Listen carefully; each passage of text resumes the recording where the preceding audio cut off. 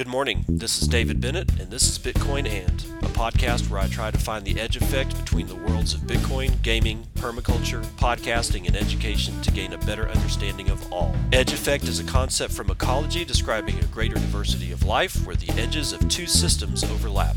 While species from either system can be found at the edge, it is important to note there are species in the overlap that exist in neither system, and that is what I seek to uncover. So join me in discovering the variety of things being created as Bitcoin rubs up against other systems.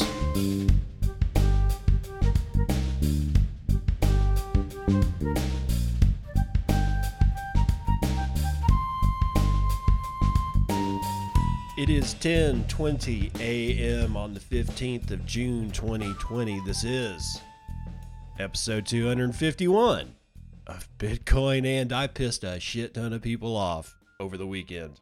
Yes, I did. Seems that my little video clip of Charles Hoskinson, Ethereum co-founder, got some serious traction. And I've been called everything from a journalist to a shitty journalist. I'm not a journalist, so I can't be a shitty journalist nor a journalist. I was accused of making a deep fake. Dude, I don't have the equipment to make a deep fake.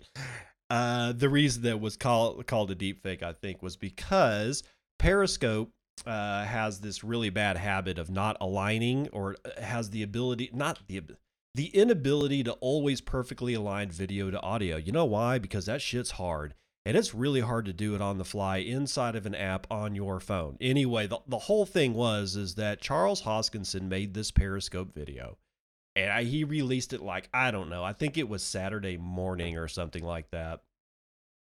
And he was essentially bitching and moaning and crying about the fact that people kept referring to him as an Ethereum co-founder and not the creator of one of the worst shitcoins on planet, ADA, or also known as Cardano or Cardigan or whatever you call this thing.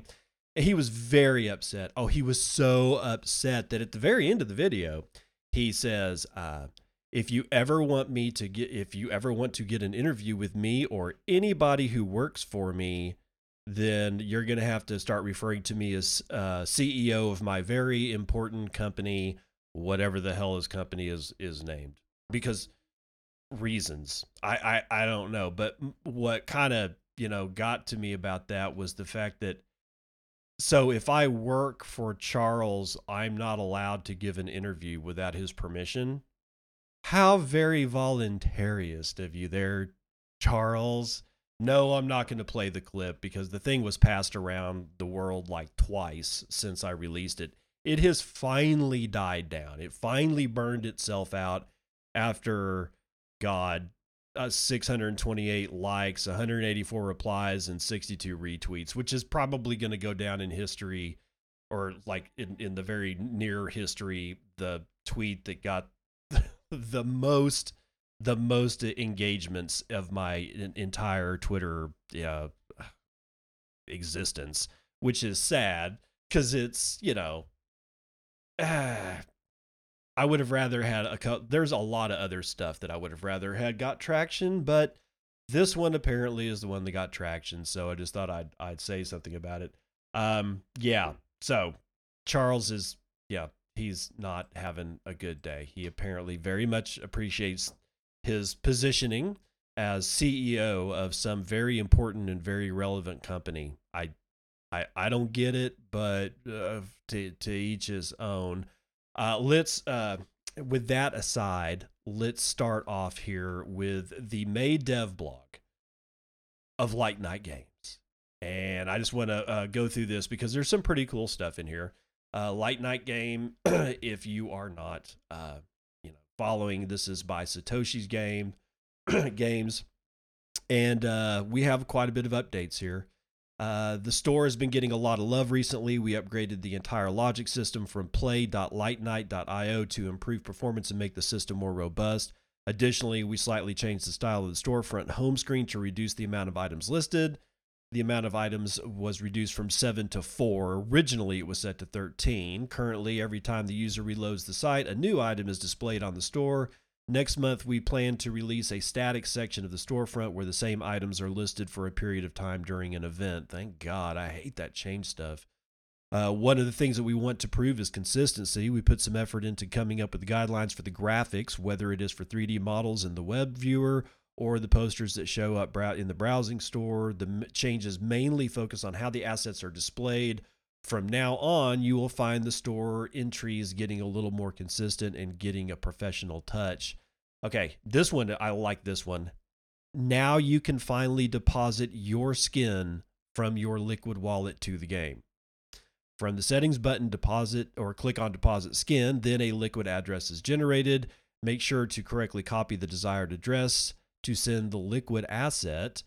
In addition to skin deposit, we added skin withdraw, which allows you to export your skin from the game to your Liquid water or gift it to a friend. From your library, click on the settings button, blah, blah, blah, blah, blah. Some improvements have also been taken in our Game Assets Explorer. When searching for an asset, you can now query by ticker or user ID, as well as previous attributes, name, UTXO, Liquid ID, and Skin ID.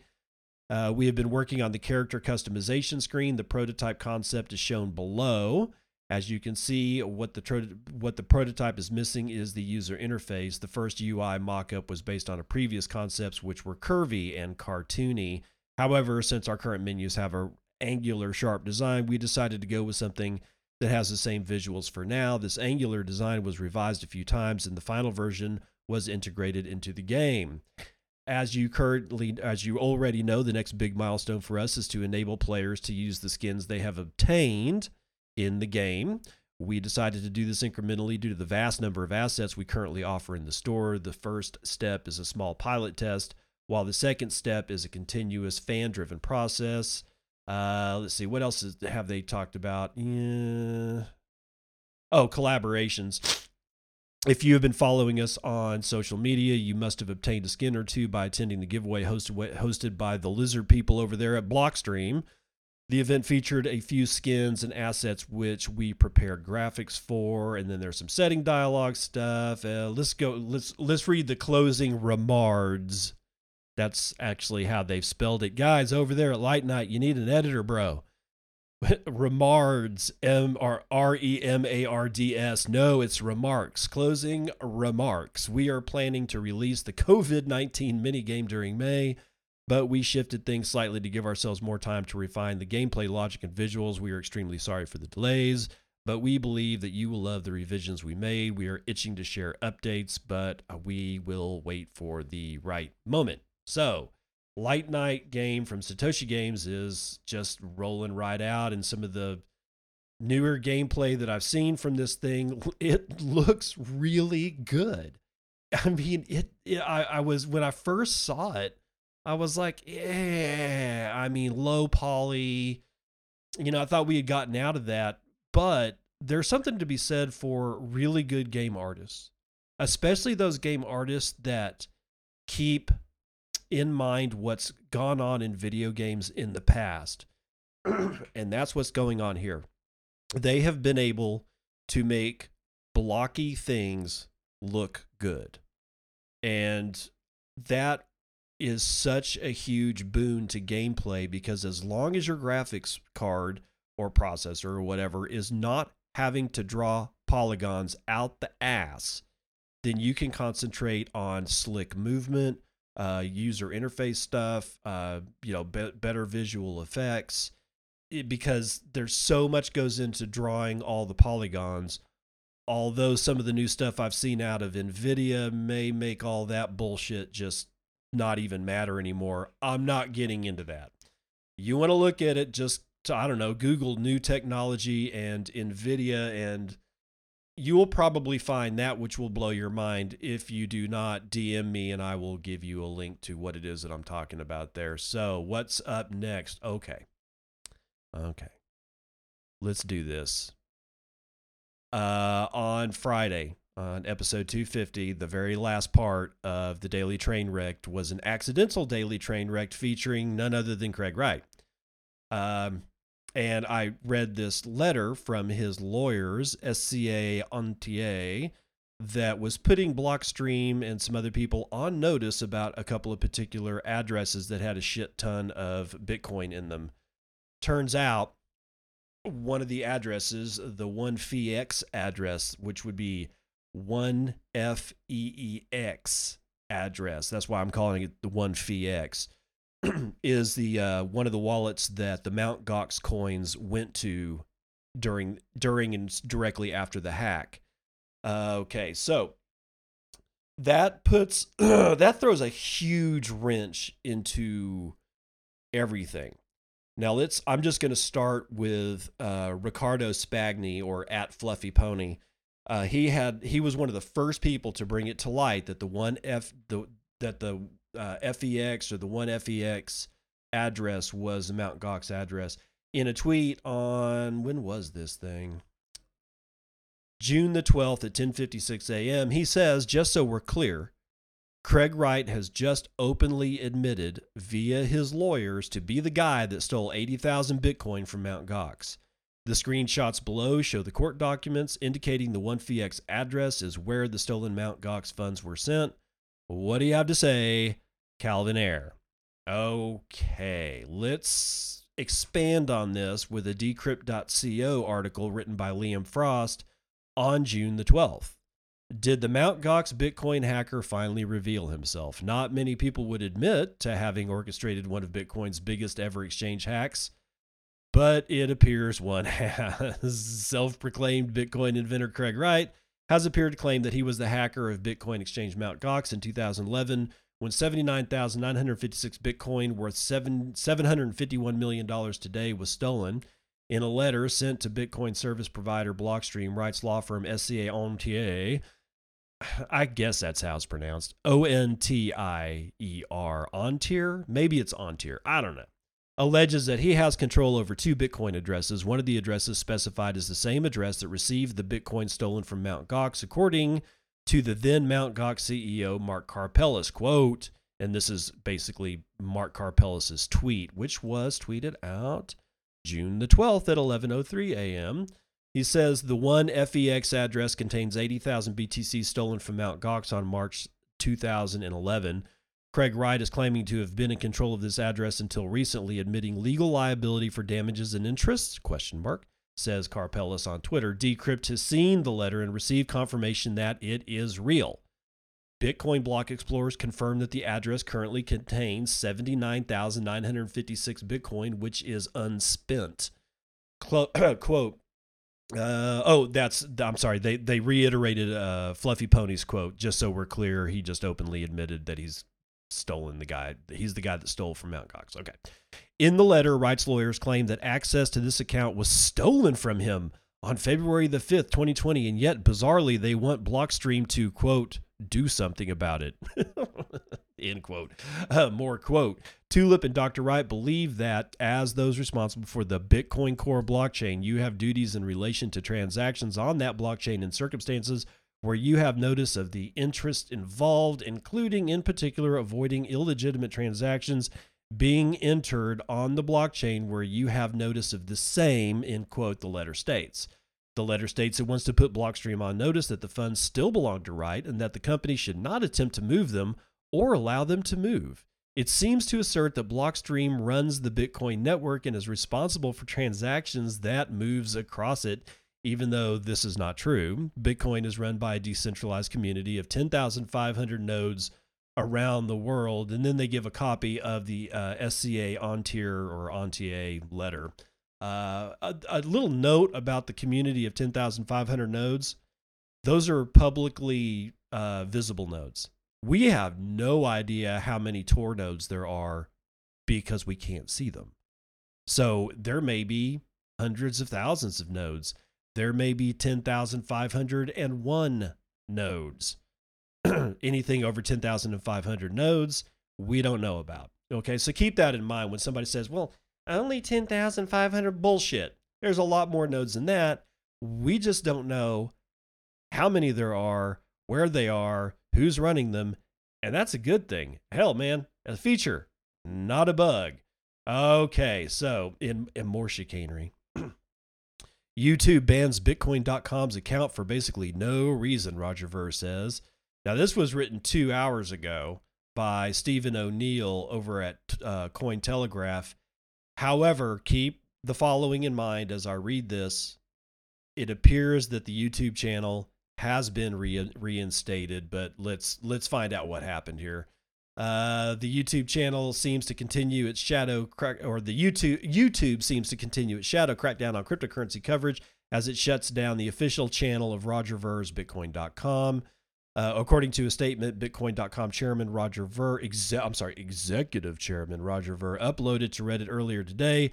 The account was terminated for basically no reason. He went on to suggest that it could have been reported by BTC Maximalist. Ver, spelled with 2 R's, has been a vocal proponent of Bitcoin Cash, criticizing Bitcoin for becoming a store of value. Quote, I suspect probably a bunch of these Bitcoin Core anti-competition maximalists falsely reported the video saying it's a Bitcoin Cash scam or some nonsense like that, end quote. No, it's a scam. I mean, I didn't report it as such, but it's definitely a scam.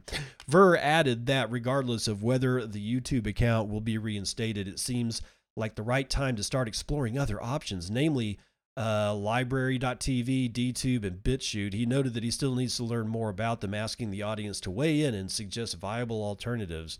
The Bitcoin.com founder also stressed that there are tons of giveaway scams on YouTube featuring fake celebrity endorsements from Elon Musk and others, suggesting that the platform has been inefficient in tackling fraud. It is currently unclear how many subscribers Bitcoin.com's YouTube account had at the time it was suspended. According to a cached version of the channel from May, it boasted over 25,000 subscribers. So, okay. So he got his shit taken down. Last I checked, which was about 15, 20 minutes ago, before I started the show, it is back up. So, yeah. So who knows what happened? I don't think they got brigaded, because if brigading was going to happen, that shit would have happened a long, long freaking time ago. I really honestly think it's the whole YouTube algorithm stuff, but whatever. They should have just knocked it down completely, because Bcash is a scam.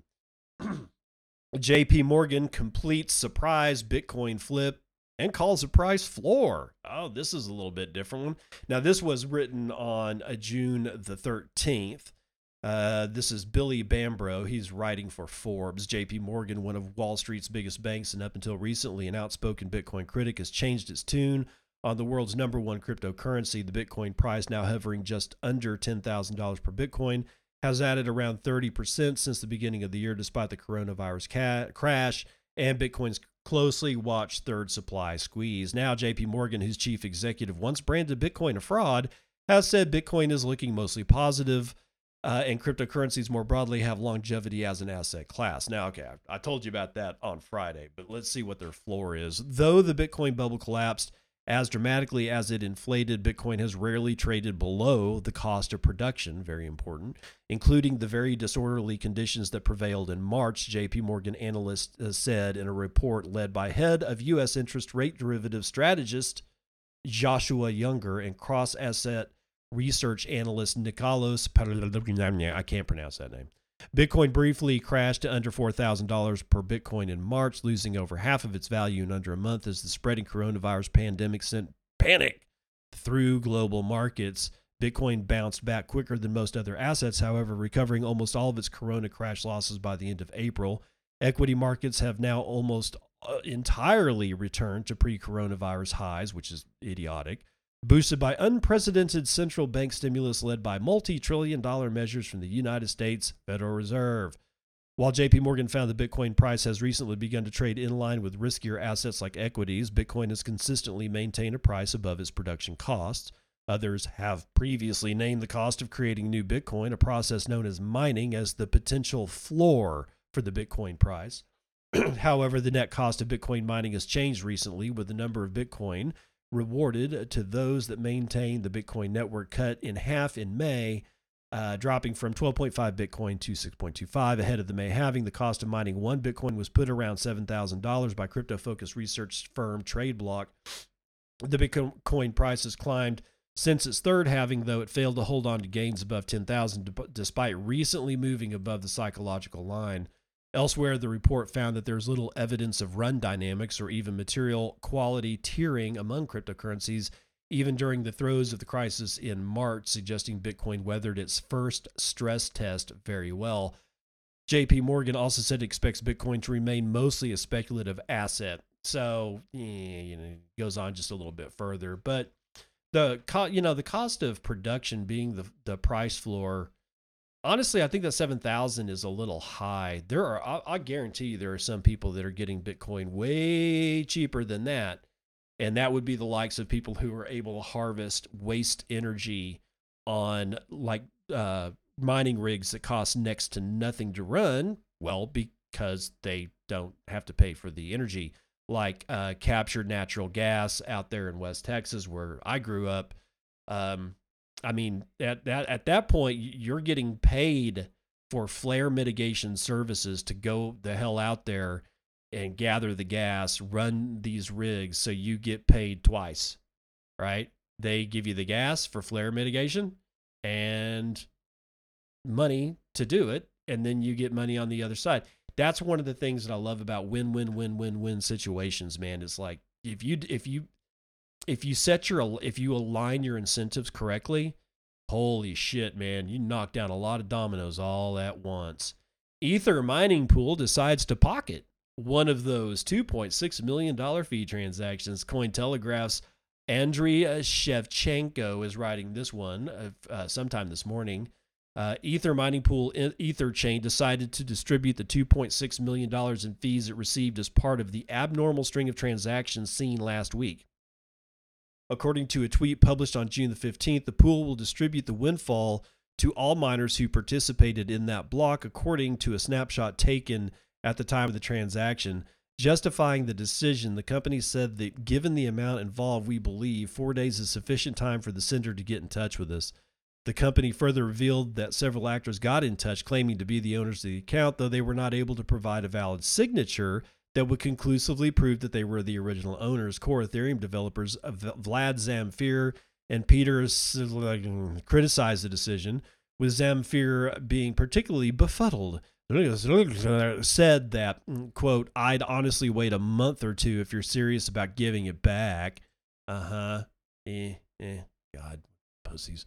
Core Ethereum Etherchain noted that it will automatically distribute funds to miners if any such occurrence were to happen again, which may suggest that the pool was not enthusiastic about returning the money in the first place. The $2.6 million fee is approximately 1 day's worth of block rewards on Ethereum, calculated with an ETH price as of press time of $223. However, that fee is not spread evenly on the entire network, as Etherchain's Ethermine pool controls only 21% of the hash rate, according to Etherscan.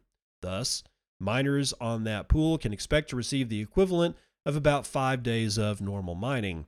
As Cointelegraph previously reported, Chinese analyst firm PeckShield theorized that hackers gain complete access to an exchange but are unable to withdraw its funds because private keys are compartmentalized. Thus, they can only send money to whitelisted addresses, but by setting such enormous fees, they are effectively wasting the money. This could be part of a ransom strategy where the hackers are requesting to be paid off to stop these transactions. Yeah, okay, so we'll stop there. But just to reiterate, that sounds like a pretty good theory. It sounds like a good theory insofar that that's the way the game theory mechanics would have to work for you to be able to get, to make a ransom situation work. And here's where I come back to the absolute bonkers complexity that Ethereum is. It is a giant Rube Goldberg machine, and the more pipes you put in the system, the easier it is to stop up the drain. I said that on Friday. And this is exactly what's happening. They're stopping up one drain somewhere to get overflow in another one. So by burning the money of the exchange, even though they can't access the exchange's holdings, they can jack with the amount of money. I mean, they're just causing leakage to occur on their fundage. And the reason that they're able to do that is that complex systems, hence a shit ton of pipes, allow a lot of places to stop up the drain. The simpler a system is, the easier it is to secure. This is why I Bitcoin. Bitcoin rewards program targets everyday shoppers, big brands, and Satoshis. Daily Hodl staff writing this one sometime yesterday for the Daily Hodl. Bitcoin-friendly gift card vendor BitRefill is launching a BTC-backed program that allows users to earn Satoshis as they make purchases on the platform. BitRefill Rewards offers users the option to receive a minimum of 1% back for every purchase in Bitcoin and a maximum of 6% on 217 products in the US and the UK across multiple categories, including retail, home, e-commerce, restaurants, and health and beauty. The rewards will be accumulated in the form of Satoshis. Bitcoin's smallest unit of measurements where 1 Satoshi equals 0.000000001. Since Bitcoin supply is fixed at 21 million, there are currently fewer than 2.1 trillion Satoshis available. The company decided to denominate the rewards in Satoshis instead of fiat currencies like the US dollar or the euro, so users can stack sats and potentially avoid the loss of purchasing power due to incoming inflation in traditional currencies. Bye, bye, bye! BitRefill's platform allows users to purchase gift cards or mobile refills from more than 1,650 businesses in 170 countries using crypto and fiat currencies. The company's partners include Airbnb, AMC, Audible, Hulu, Stream, GameStop, Carnival, and Princess Cruises, although I'm pretty sure that Carnival and Princess Cruises is probably going to go bye-bye. They're in deep shit because of this whole corona thing. In June of 2019, BitRefill raised $2.1 million in an investment round that saw the participation of Litecoin creator Charlie Lee. Don't hate me because I said his name. Okay. Oh, wait. I already did that one. Oh, Mr. Jamie's car crash ends with a Bitcoin transaction. Daily Hodl staff writing it for dailyhodl.com on June the 14th. A Bitcoin maximalist, a dirty maximalist, and entrepreneur has shared a few details about his recent car accident. According to Twitter user Mr. Jamie, it could also be pronounced Mr. Jaime. He ended up with an additional Bitcoin in his crypto wallet after he got rear-ended. In a series of tweets posted on Saturday, he explains that the guy who crashed into his vehicle did not want to call the police. The problem, according to Jamie, was that the other driver didn't have enough cash on hand to pay for the damage. Jamie needed a secure way to receive compensation on the spot with a stranger without the risk of transaction being reversed at a later date. Jamie wrote, quote, "Got rear-ended. Guy really didn't want the police involved. Who would? Paying later really wasn't an option. Didn't trust him. Bank transfers take days. He didn't have enough cash. Turns out he had Bitcoin. 30 minutes later, he's on a tow truck and I'm on my way home," end quote. Responding to the story, crypto enthusiasts and Bitcoin skeptics on Twitter chimed in, with proponents pointing out that Bitcoin eliminates middlemen in the real world as naysayers claim that the story was a creative advertisement to pump Bitcoin. Pumping the corn. Misk.Memphian added, quote, "Bitcoin prevented the police from getting involved because Bitcoin allowed two peers to conduct their own business without any central authority, the banks or the police," end quote. Alex Allegro agreed that Bitcoin offered an elegant solution to the situation. Quote, "Guys, the point here is to use BTC as a problem solver in certain situations. They didn't want government involved, but they didn't trust each other. Pay with Bitcoin. Done," end quote. According to Twitter user Claudatio, quote, "In a few years, he will bite his ass that he paid you in Bitcoin for this and regret not calling the police." CrypticT.co suggested that middlemen may be involved in the long run. Quote, "Sir, you'll need to pay taxes on that." And Jamie says he waited for 2 blockchain confirmations before settling the Bitcoin transaction and leaving the scene. You can check out the full thread here, and clearly here is a link to that thread, and I'm not going to do that. So how's he going to have to pay taxes on that? I mean, you can't prove that he has possession of it. I mean, if Mr. Jaime or Mr. Jamie or however you pronounce it, if he or she, I guess, is smart about it, there's no way you can prove possession. And the only way that I have to pay taxes on anything is if you as the IRS or some other government entity can prove that I own it and that I am still not only own it, but in possession of it. I mean, I really hate to break it to all the people out there, but and especially considering that the IRS concluded a few years back that Bitcoin is a commodity. If somebody gives me a gold coin, I don't pay taxes on it until I convert it to fiat. Okay, now this is not any kind of advice, tax or otherwise. If you really got questions about it, consult a tax attorney or somebody who knows shit about taxes. But honestly, man, in my opinion, good luck with that. Moving on. Oh no, not moving on. We're moving to vitals.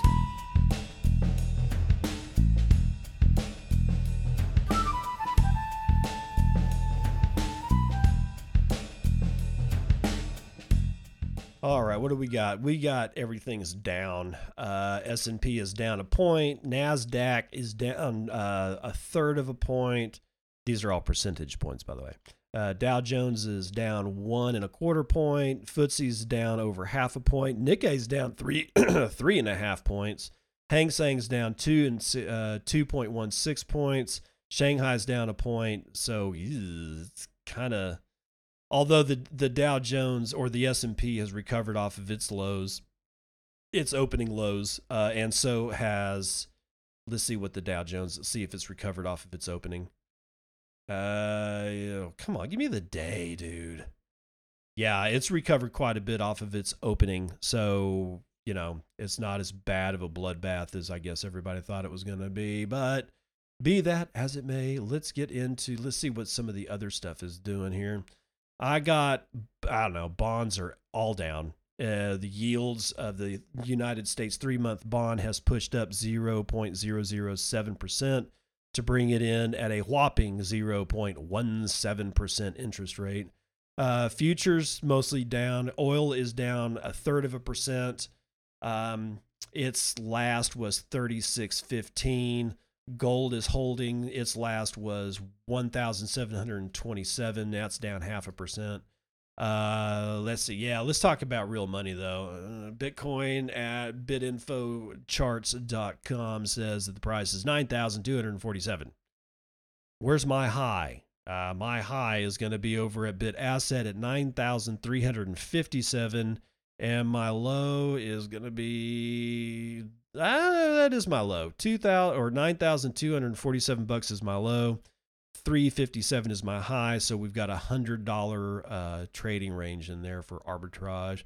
280,000 transactions were sent in the last 24 hours, giving us about 12,000 transactions on average per hour, with only 809,000 BTC being sent in that period. That gives us about 33,729 BTC being sent on average per hour. And about 3 BTC is the average transaction value, while the median transaction value is 0.024 BTC, about 219 bucks. Block times are still low at 9 minutes and 10 seconds. 0.139 BTC are being taken in fees on a per block basis. 21 BTC have been taken overall in fees in the last 24 hours. We've had an increase in hash rate of 2.3%, bringing us up to 101 exahashes per second. Last GitHub commit was sometime yesterday. Ethereum at 226, Bcash at 231, BSV at 173, Litecoin at 43, Ethereum Classic at 6.16, Dogecoin holding it at 0.0025. 50,500 transactions in the last 24 hours stomps the usual suspects. Ethereum Classic, it kills Litecoin, and it absolutely destroys Bcash. Bcash is chilling at 15,900 transactions somewhere around 15,000 transactions in a 24-hour period has become the norm for Bcash. Why? Because it's a shit coin. However, that doesn't explain BSV's 711,000 transactions in the same period. BSV is also a shit coin, and in my opinion is even worse than Bcash, because an abomination born out of an abomination has got to be worse. It has to be. Okay, so my node is telling me that the daily hash rate average is 102, quite a bit different than 111. There is, however, the weekly average of my node is saying that the network is chilling out at 112 exahashes per second for the week. We have 27,500 pending transactions in mempool, and it does appear that all the blocks are full, or at least, well, not all, but the last 10 blocks that have been mined are full. Let's see what Clark Moody has to say. Clark Moody's mempool, or whatever mempool he's drawn from, says that there are 28,784 transactions representing 14.5 megabytes, needing 15 blocks to clear. So we're not that backed up in the mempool, I suppose. We have 90 or 941.5 BTC as a total Lightning Network capacity. That gives us $7 or $8.7 million in liquidity spread out across 7,230 nodes with 36,351 channels. Tor capacity has gone up yet once again. We have 426.5 BTC as the Tor capacity, and that pushes it up to what I think might be an all-time high of 45.3% of all Lightning Network is buried inside of Tor nodes. The number of Tor nodes is $2,104. That's going to do it for Vitals.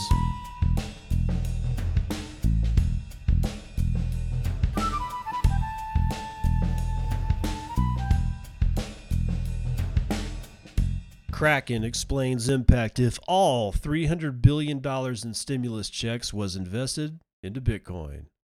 Benjamin Pyrus ushering in the Morning Roundup Part 2. He's writing this one for, who is it? Forbes. He's writing this one for Forbes on June the 13th, but nonetheless. As the United States economy gets back into motion after months of COVID-19 protection measures, many citizens have likely already received money from the government in the form of stimulus checks or deposits. Although many folks may have already spent their cash allotment from Uncle Sam, what would happen if everyone put their stimulus money toward Bitcoin? Quote, if every stimulus check was used to buy Bitcoin, we'd see Bitcoin's market cap exceed $2 trillion. Director of Business Development for Kraken Digital Asset Exchange, Dan Held, told me via email correspondence on May the 12th. Editor's note, investing in cryptos is highly speculative and not this the cover your ass statement. Okay, just being kosher here. Leading to those calculations, as of the time of comment, Held noted Bitcoin touted a market cap of $160 billion, while the total stimulus amount allocated for citizens totaled $300 billion. That means the total amount allocated for stimulus payments nearly doubles all the speculative money invested in Bitcoin at the time of his comment. Bitcoin's current press time market cap sits just shy of $174 billion, according to CoinMarketCap data. Investing in a speculative and volatile asset such as Bitcoin, however, may not be people's first instinct. Given heightened unemployment numbers in recent months, people often flock to cash or other stable assets during uncertainty. Additionally, experts said citizens may want to prioritize stimulus check spending on necessities as needed. COVID-19 prevention measures took flight in mid-March. Yeah, you know the rest of the story. So I just that was just a nice little thing. A what if hopium scenario. Yeah, that was never going to happen. I mean, it's nice to speculate that way, but honestly, you got to be real about shit. That was never, ever, ever going to happen. And a lot of that has to do with the fact it's the same shit that we fight day in and day out with haters and people who think that we're lunatics, is that even us lunatics that understand what's going on is still going to be really difficult to break our neurological training, because we were all raised in a system of fiat cash and fiat money and Keynesian economics. I mean, when you are born into a system, that system,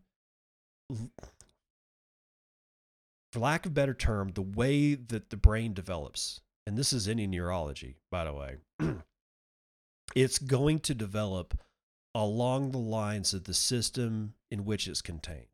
If you were to take a baby and put it into a stark white room with at least one other person to hold it and make sure that it's loved and cared for and fed and clothed and changed. Because without that, that baby dies. Okay, so that aside, no knowledge, like grows up the entire life without any television, any radio, any kind of outside media, is only, I don't know, told about the world by the caretaker. And the caretaker, somehow or another, is able to contain his or her own training to not say anything about the world. You know what would happen? That child would still probably grow up into an adult with some fucked up shit about how money works, because the caretaker themselves is unable to break out. As careful as the caretaker is to not say anything about how money works, what money is, what gold is, any of that, it's still there. It still impacts the neurology. It still impacts the way people think. And that's going to be injected into this poor child. So even though the child, essentially what I'm describing is you're going to permanently screw this kid up if you were to do something like this. I'm just saying as sort of like a mental experiment. And this actually goes into something else. It's called I don't remember exactly what it's called, but it's like you put 4 or 5 monkeys in a cage, and there's a pole in the middle of the cage. And on the top of that pole, which is much higher than any of the monkeys are tall. Okay, so we're talking about a pole you got to climb, right? It's not like something you can reach to the top of with just by standing next to it, right? So on top of this pole is a platform that's large enough to hold, like, I don't know, a banana, an apple, some food, essentially. So you put all the monkeys in the cage and you start training them. And the way you train them is you put the bananas or whatever on the platform, and then the very first monkey that climbs at that pole, you hit that son of a bitch with a high pressure fire hose and blow that bastard into the wall. It falls down on the floor, and you rinse and repeat. Any monkey that touches that freaking pole, you spray him down. And then after they're all tired, you take the bananas off of the platform, and then you actually give them food through the proper channels, like feeding them through the cage or a port, someplace that they don't have to climb up the pole. Okay. You do this day after day, week after week, month after month, until finally you can put bananas on top of that platform and there's not a single monkey in that cage that will dare touch that pole. Not even touch it, not want to even look at it. Okay, so then you take one of the monkeys away and you replace it with another of the same kind of monkey that has never been in that cage. What happens? You put bananas on the pole. Okay. Oh, and it's not just spraying. I'm sorry. I need to correct this. It's not just spraying the one monkey down on the pole. You spray them all. They all get screwed. Okay. That's sort of the way this works. And that was a very important part. Not just the monkey on the pole gets hit with the fire hose. All of them get hit over the fire hose. But the first one son of a bitch that goes down is blowing that monkey off the pole. And then everybody gets hosed. Okay. So after months of that, you introduce a new monkey, take one away. Okay. You have to take one away. That new monkey doesn't know dick about what's going on. That monkey, when you put food on that platter, will climb that pole. You don't have to worry about blowing them off that pole. The other 4 monkeys, or however many monkeys that were from the original group, they will pull that son of a bitch off that pole, because they're like, if you climb up that pole, we all get hosed. You let that monkey sit in there for a few weeks. That monkey, who's never been sprayed by a hose before, ever, will not climb that pole. Then you take another monkey away, a different monkey away from the original group, and you put a new monkey in. This goes on. The new monkey will try to get the bananas. Even the newest edition of the monkey that was introduced the last time will endeavor to pull that son of a bitch off the pole, even though that particular monkey had never got hit by the hose. It was trained by the cellmates because they were pulling him off the pole. So now the brand new monkey starts getting pulled off the pole. A couple of weeks go by, doesn't go up the pole. You do this until every single monkey of the original cohort has been replaced with new monkeys. None of those monkeys in that cage will have ever been hit by the hose. and yet they will display the exact same behavior when bananas are put on the poll. You will get to a point where you can go through 3 or 4 cohorts, right? And nobody will ever climb that pole ever again, and the fire hose will have only ever been used on the first cohort of monkeys. Isn't that amazing? When you're all born into a system and you know no other part of the world, no other system, because you'll never be taught about Austrian economics in college or high school, then you will make sure that you pull your other people in your cohort off that pole when they're trying to reach for something. And that's how you control a shitload of monkeys in a cage.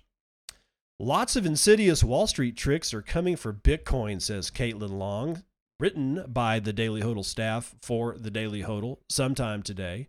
And there's caveat here.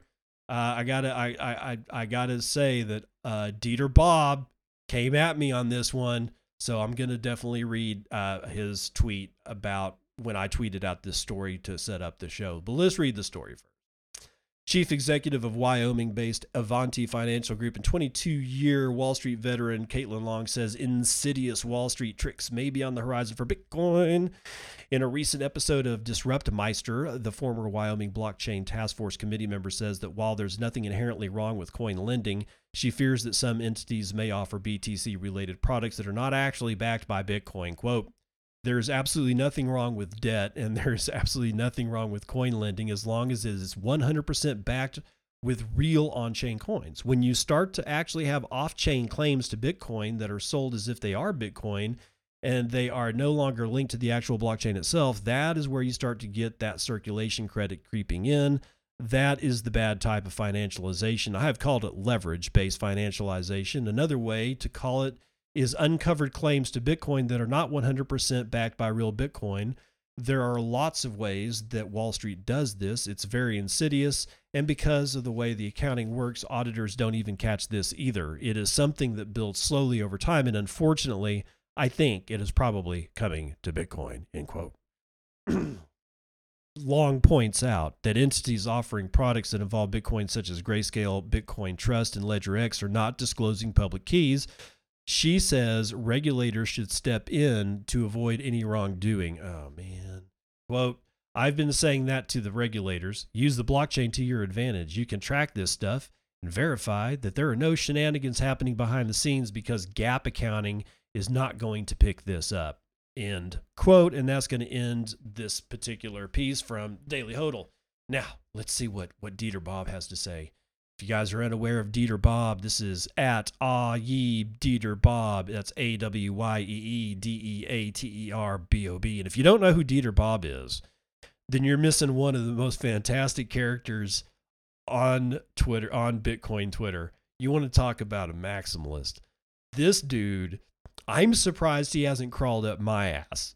And I guess in a way he does, because the way that I set up this show is I tweet out the headline or the link to the headline that or the news story that I'm going to read, and then I'm able to dump that into a list that I've made that is called the Morning Roundup. If you go to my show notes, you can actually get that link, and you can look at all the stuff that I've ever covered before, all in a row, separated by the name and date or name of the episode and the date of the show. But Dieter will he'll come at me a couple of times like this one. He says, "Caitlin is an enemy of Bitcoin. In addition to spreading general FUD for her own benefit, she is also pushing for legislation to be passed making possession of BTC not equal to ownership of BTC. She is total scum." I know, it's harsh, but dude, again, that's Dieter Bob. And one of the reasons why I like Dieter Bob is that he will keep your ass in line. So, and he also is a very vicious chihuahua, so just don't piss him off. Never mind Coinbase, Big Brother is already watching your coins. Government surveillance may be more rampant in the crypto space than most users realize, says a source familiar with ongoing tactics. This is Cointelegraph.com's Jeffrey Albus. He's writing this one sometime yesterday. On June the 5th, Cryptocurrency exchange Coinbase came under fire for its alleged efforts to sell crypto surveillance services to both the U.S. DEA and the IRS. In the days since, Coinbase representatives have made it clear that the company's analytics services do not share any personally identifiable data with law enforcement. They claim to source all the data from publicly available information. I'm going to stop right there. Bullshit. If that's the case, then why does the IRS and the US DEA need to buy your services when all this shit's publicly available? Think about that. If it's just publicly available, there is absolutely no reason that the United States government hadn't for years been building their own service to do this. They don't need Coinbase. The reason that they do need Coinbase is because they are lying to you. They are selling your personally identifiable data, your basically your driver's license number, which has your address on it or associated with it. Anything else that you've ever given them, they're given to these people, and you know it. So stop acting like Coinbase has anything but the most nefarious future in mind for you. Continuing on, though Coinbase's denial may contain a grain of truth, a source who has worked in compliance for crypto exchanges and Bitcoin ATM companies revealed to Cointelegraph that multiple government entities have been actively monitoring users across nearly every centralized exchange and custodial crypto service provider for years. Speaking on the condition of anonymity, this source indicated that crypto surveillance tactics go all the way back to Bitcoin's earliest days. They said these practices became a much broader effort after the much maligned Mt. Gox incident, in which 850,000 BTC went missing on the once popular exchange in late 2013. Our source explained, quote, "I've worked for crypto exchanges, Bitcoin ATM companies, general crypto service providers, and more. They all engage in surveillance practices. They have no choice," end quote. When it comes to keeping a tab on users, they said the U.S. government's favorite methodology is called Suspicious Activity Report, or SAR. While SARs are common in most money transmission businesses, crypto SARs appear to operate under different standards. They stated that, quote, "In traditional institutions, a transaction needs to meet certain criteria in most cases to be deemed suspicious. That's not really true for Bitcoin and other cryptocurrencies, though. As far as the government is concerned, the threshold of suspicious is met as soon as cryptocurrency is involved." They elaborated, quote, "Custodial entities are legally required to file SARs for basically any suspicious crypto-related transaction above $5,000, regardless of the user's other activity. Many file for lower amounts. The entities are legally barred from revealing this reporting data to users or any member of the public. We cannot tell you we filed a report on you ever." And entities cannot refuse to comply with these reporting tactics, because if they do, they will lose licenses, which allow them to operate, and they may face fines or even imprisonment, end quote. When asked which agencies are most interested in users' crypto data, our source revealed that reports are shared with FinCEN, IRS, FBI, various other law enforcement agencies. It runs the whole gamut. And it isn't just U.S. law enforcement. Quote, "It's the U.S., China, Japan, Russia, the U.K., others, I'm sure. It depends on where you're based, but nearly every world power has legally mandated methods of reviewing centralized user data," end quote. Our source also revealed that the information requested is fairly robust. Agencies want to know, quote, "what coins you hold, how often you trade, the initial source of any funds used to buy crypto, the amount of profit you've taken within a certain period of time." They can and do ask for it all. They also keep track of where your coins are sent once they leave centralized custody.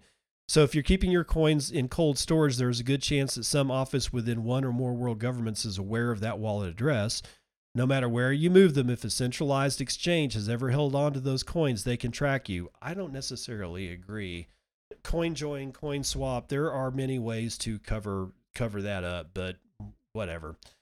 Continuing on, how can you know if you're one of the people who have been or is currently being monitored by a government agency? That is an eerily simple question to answer, says our source.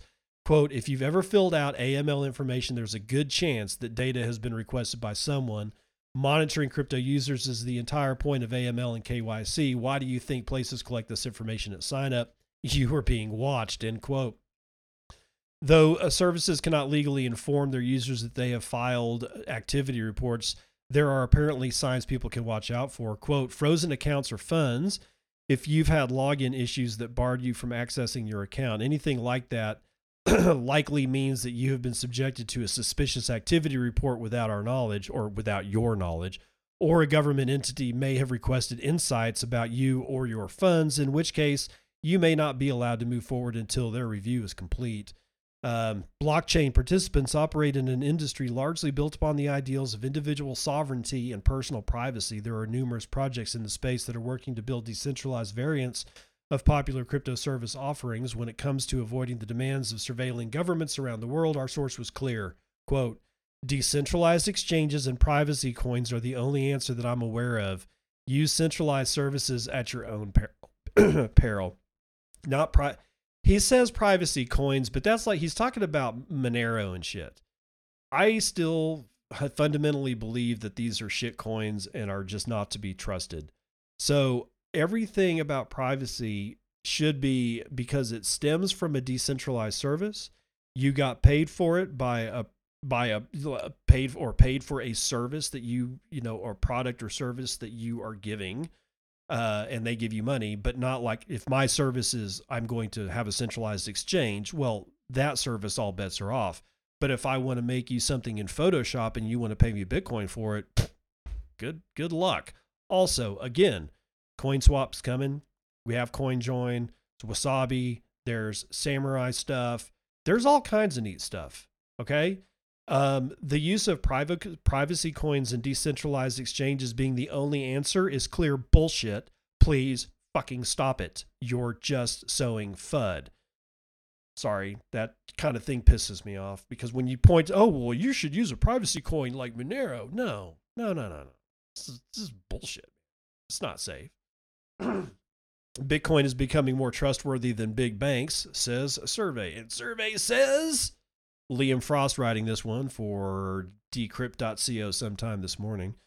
The number of people who trust Bitcoin over big banks has shot up by 29% over the last 3 years, while millennials are flocking to Bitcoin. The people around the world are increasingly trusting Bitcoin over big banks, according to a Tokenist survey. The survey, which polled 4,852 participants across 17 countries, found that 47% of respondents trust Bitcoin over big banks, which is an increase of 29% in the past 3 years. The survey also showed a striking generation gap when it comes to Bitcoin and the banks. While over half of millennials trust Bitcoin over big banks, an increase of 24% over 2017, over 9 in 10 of over 65 trust big banks over Bitcoin. Let me hold up. Remember what I was telling you about the monkeys? Over 65s is the original cohort. Actually, it's not the original cohort. It's the last cohort. It's the last cohort. This will be the time we have this chance to break out of the bullshit mentality that we've been in for well over 100 years, probably centuries. We have this chance to no longer be monkeys. Continuing, the over 65s are wary of Bitcoin in general, with half of those polled thinking that it's a bubble versus less than a quarter of millennials. Millennials' embrace of Bitcoin is partly down to increased familiarity. Okay, that's a bad sentence, but I'll go with it. Millennials' embrace of Bitcoin is partly down to increased familiarity. 78% of millennials are somewhat familiar with Bitcoin versus 61% of total respondents, and 14% of them have owned Bitcoin in the next 5 years. 44% of millennials expect to buy some Bitcoin. You better do it tomorrow, man. Not surprisingly, then, the survey also found that 59% of millennials are confident that Bitcoin will see mass adoption within the next 10 years, and that most people around the world will likely be using it by that time. Bye. While millennials may be leading the way in Bitcoin adoption, the survey found increased knowledge of and growing confidence in Bitcoin among all age and gender groups surveyed, its writers stated. 6 in 10, or 60% of those polled, felt that Bitcoin is a positive innovation in financial technology, an increase of 27% in 3 years. And over 45% of respondents prefer Bitcoin over stocks, real estate, and gold. That would be me. Quote, 3 years ago, many of the largest BTC brokers were relatively new and were therefore accorded a low level of trust, said the report's writers. Now there appears to be an appreciation of the maturity and stability of these providers, end quote. With stocks and shares taking a beating in the wake of the coronavirus pandemic and subsequent lockdown, some Bitcoin advocates are arguing that this is cryptocurrency's moment. Though with Bitcoin's price fluctuating in recent days, it clearly has some way to go yet. Okay, a little aside about this, people saying that it's cryptocurrency's moment. First of all, if it's not Bitcoin, it's shitcoin. Second of all, Bitcoin's moment is every second of every minute of every hour of every day of every week of every year from 2009 till now and on into the future.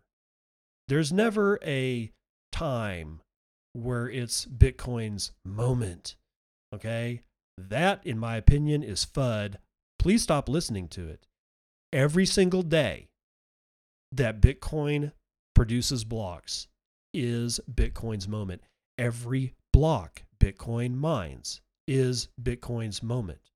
And if it didn't happen in block 600 and 1,000 and whatever, then it will be 6,100 never and one. And if it doesn't happen then it'll be 2, and then 3, and then 4. This whole moment shit is this is monkey think. This is monkey in the cage think. This is the moment. And if it hasn't seized the moment, then it's trash. That's being pulled down off the pole. Okay, stop being the monkey that's getting pulled down off the pole. Be the monkey that finds the key, that opens the lock, that opens the door, then you can get the fuck out, okay? Fireblocks integrates Chainalysis Know Your Transaction feature. Oh boy, more scumbags. Felipe Erazo is writing this one for Cointelegraph sometime this morning.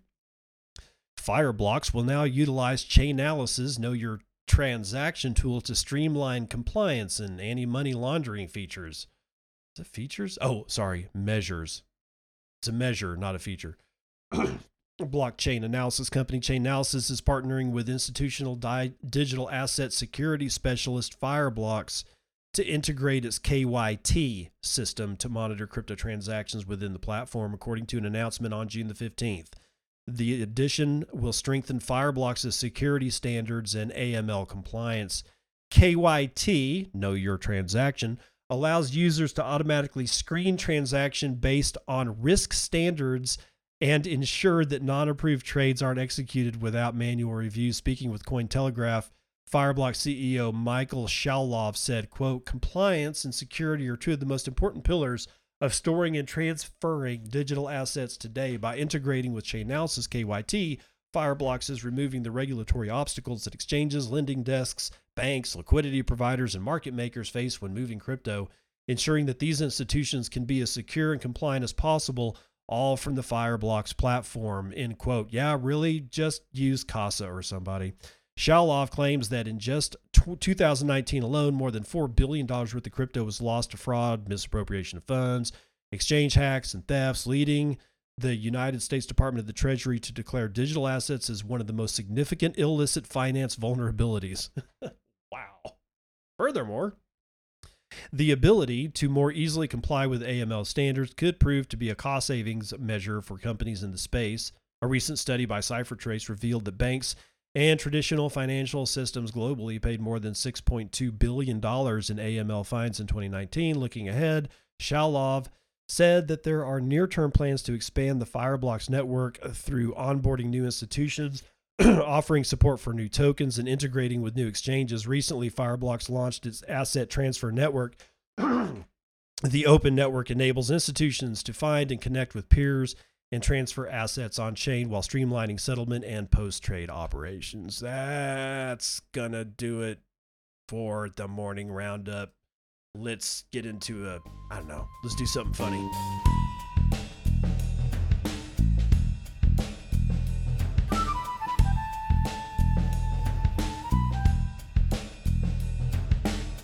Terrible Joke Corner, brought to you as usual by Dad Says Jokes. I just bought a new blindfold. I can't see myself wearing it.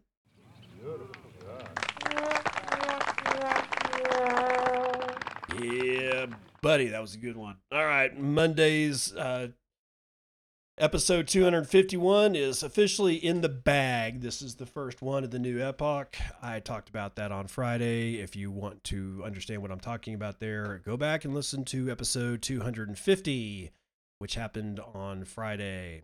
Other than that, other than the train wreck, the ongoing train wreck of Craig Wright, I ain't got one for you. There was a couple that I saw, but I'm like, meh, they're just not bad enough. So I'm just leaving them out. But it is the start of a new week. Try to spend this week learning how to not be a monkey. And don't think I'm talking bad about you. I'm a monkey too. I grew up in this bullshit. Okay, I climbed the pole. I get sprayed off. I will pull somebody down off the pole. It's very hard to break out of the mental training, especially since you weren't an adult when you started training, like went into the military as an 18-year-old and then trained on tactics and warfare and urban stuff and all that. That training happened at 18. Our training happened decades, if not centuries before we were born. It trained all of the people that came before us, and it got transferred to us because that's the way you control not only massive groups of people, but massive groups of people for years, decades, centuries, possibly millennia. We have to stop being the monkey. I'll see you on the other side. This has been Bitcoin and I'm your host, David Bennett. I hope you enjoyed today's episode and hope to see you again real soon. Have a great day.